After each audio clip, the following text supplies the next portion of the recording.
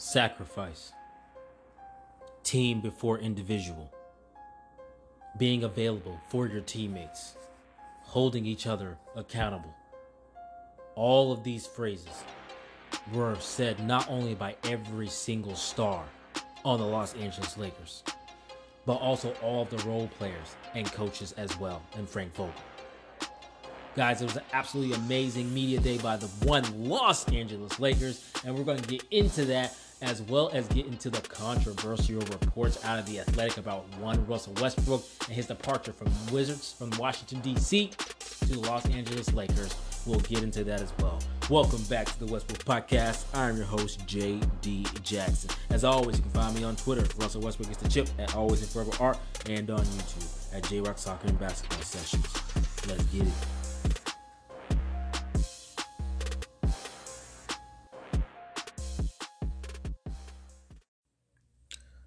All right, guys. So first off, let's talk about the controversial article put out by The Athletic. Look, guys, there were a lot of Wizards fans, not all of them. Some of them took it as they knew Russell Westbrook was a one-year rental and that they were going to move on and try to get assets. But there were some Wizards fans that were upset about how the article initially came out. It did come out and kind of seem as though Russell Westbrook demanded a trade or kind of forced his way out to get to the Los Angeles Lakers. But thankfully, Tommy Shepard from the Washington Wizards, he made sure that he clarified exactly what happened between he and Russell Westbrook. He specifically said that Russell Westbrook never demanded a trade out of Washington, D.C. In fact, it reads as if, kind of right around the draft, they were just spitballing ideas. And that was one of the ideas. And Russell Westbrook told him, basically, if that's the case, I don't mind ending up in L.A. And if not, then I'm here. And that's fine with me. And he asked him if it was the Clippers. He said, hell no. Because he doesn't want to be a Los Angeles Clipper, which that kind of negates the entire Russell Westbrook tried to call Kawhi to team up. He said, hell no, to Tommy Shepard. So kind of makes that story false, in my opinion, as well. At least it leads me to believe that. But I understand how Wizards fans were upset with the initial article released by The Athletic. It did kind of seem that way. Now, I think some went way over the top. There were some very bad things said about Russell Westbrook and his time in D.C. by some of the fans. But them being a little bit frustrated with that initial article because of the way it came out, like, I understand, I get it. It was funny to me. If you guys saw my timeline at that time, I found it hilarious that some of them were overly bent out of shape about it. But a lot of Wizards fans were, there were some, they were just fine. Like, I knew he was a one-year rental. I enjoyed his time here. He played great in the season. That's how some of them were. But all in all, the conversation between Russell Westbrook and Tommy Shepard made sure he came out and told the truth. He never demanded a trade or spitballing ideas about how we can get better. That's one of the things that came up. He said he wouldn't mind being a Laker. If that's the case, and if he's here, he's here. So that's how that went. That's how I feel about it. A lot of people have been out of shape. It's funny to me. That's it for the most part. So, but let's move on to the actual media day by Los Angeles Lakers. Everyone was saying some of the same things as far as sacrifice is what we heard quite a bit. Let's start with Anthony Davis. He talked about sacrifice. And when they asked him about playing center, which we all know, all reports point to, Anthony Davis doesn't really like playing the center position. But he said that he'd be playing the center position more like his initial year in LA. Last year, I think he played 10% of his possessions at the center position. His first year, I think it was like 42%. So he's saying it's going to be a little bit closer to that 42% at center. Now, he didn't go as far as say he's going to start at center. That's what I realized. I don't know if you were paying attention. He didn't really say he'd start there, but he said he's going to play more at the center position. And that speaks to him really taking ownership of what he said about sacrifices. That sacrifice for him is, I am going to play the center position because it's what's best for the team.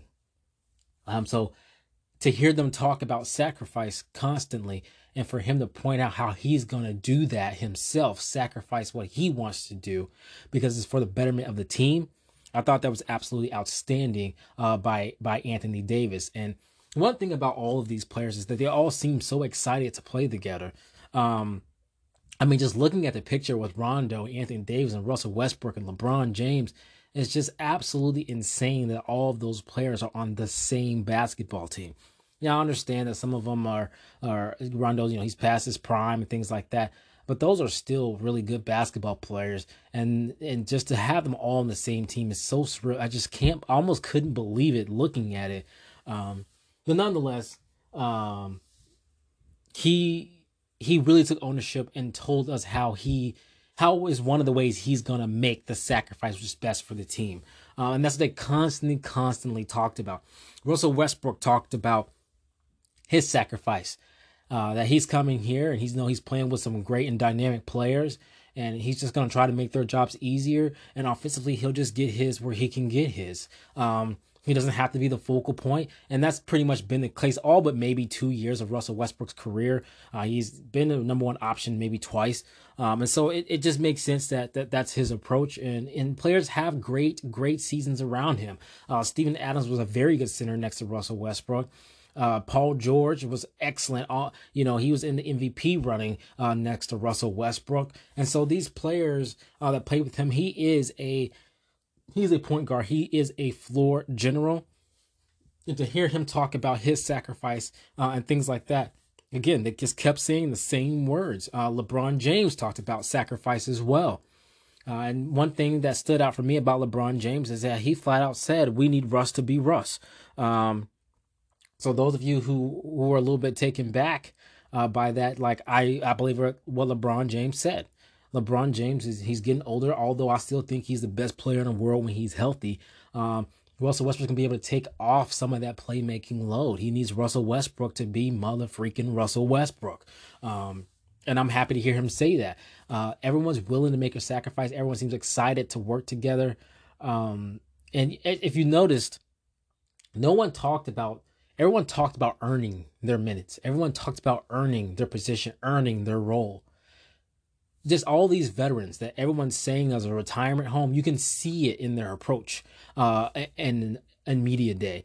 Now, that's got to translate to the basketball court first practice on September 29th. We'll see how that goes. I'm sure we'll get reports about how people are looking. But just so far, they're all saying the right things. They all have the right approach. Now, let's also talk about, guys, I don't know if you know this, but it's been in the last decade, Russell Westbrook, LeBron James, and Rondo have the last 7 of the 10 assist titles. Sorry, I almost said scoring. Assist titles. 7 of the last 10? I think that this team has an opportunity to break some assist records. I don't know what those are. I have to look them up. But my goodness, they have to. They have to come close. These are cerebral basketball players. Very cerebral. I don't care what anyone says about Russell Westbrook. He is a cerebral basketball player.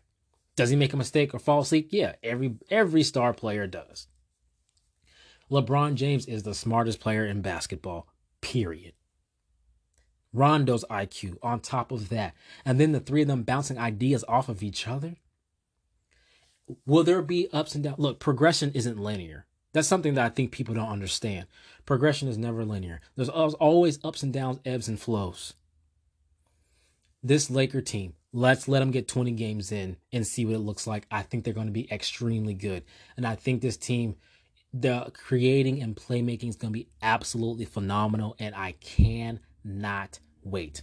I just can't wait. Frank Vogel also talked about sacrifice. That is the leading word. Sacrifice. Being available for each other. That's what everyone's talking about. I'm looking forward to this season. I can't wait. I don't want to forget to talk about. Of course, they all talked about what getting the vaccine and being available for their teammates meant to them. I think all of them gave pretty good answers. They were well thought out. I think they were very prepared for that question. Now, I know LeBron James' comments were controversial to some. Well, I think some people thought it was great and some people thought it was okay. Look, I get it. If you want him to use his platform to spread the word for vaccines and things like that. But I didn't have a problem really with what he said. He said he did his research himself. That's what I did for my family. I did the research myself. My wife and I did. And we made a decision for ourselves. And then we gave our kids who are in junior high, we gave them the correct research, let them read it, and they made the decision for themselves. And so I had no problem with him saying that he was skeptical. In fact, I applaud him for saying that he was skeptical. He came out and said that basically there was no way he wanted to get that doggone vaccine. He was skeptical. He just didn't want it. And he did his own research. And he came to his own conclusion that he wanted to get it for him and his family and his friends because he thought it was best. And then he went on to say, basically, he thinks that everyone else should do the same. Make the decision for yourself. And some people had a problem with that. He thought, they thought he should he said, look, these are people's bodies. I'm not going to tell them what to do with their body. This isn't, police brutality or something like that. This is individual bodies, and I don't think I should tell them what to do. And some people found that not okay. I personally didn't have a problem with it because I did the same thing. I think people should do their research first and come to a conclusion. Look, my family is 100% vaccinated. We are. But I still think that people should do their own research. And so I technically didn't have a problem with what was said. Obviously, I'm an advocate for getting it, but I have no problem with what LeBron James said at all.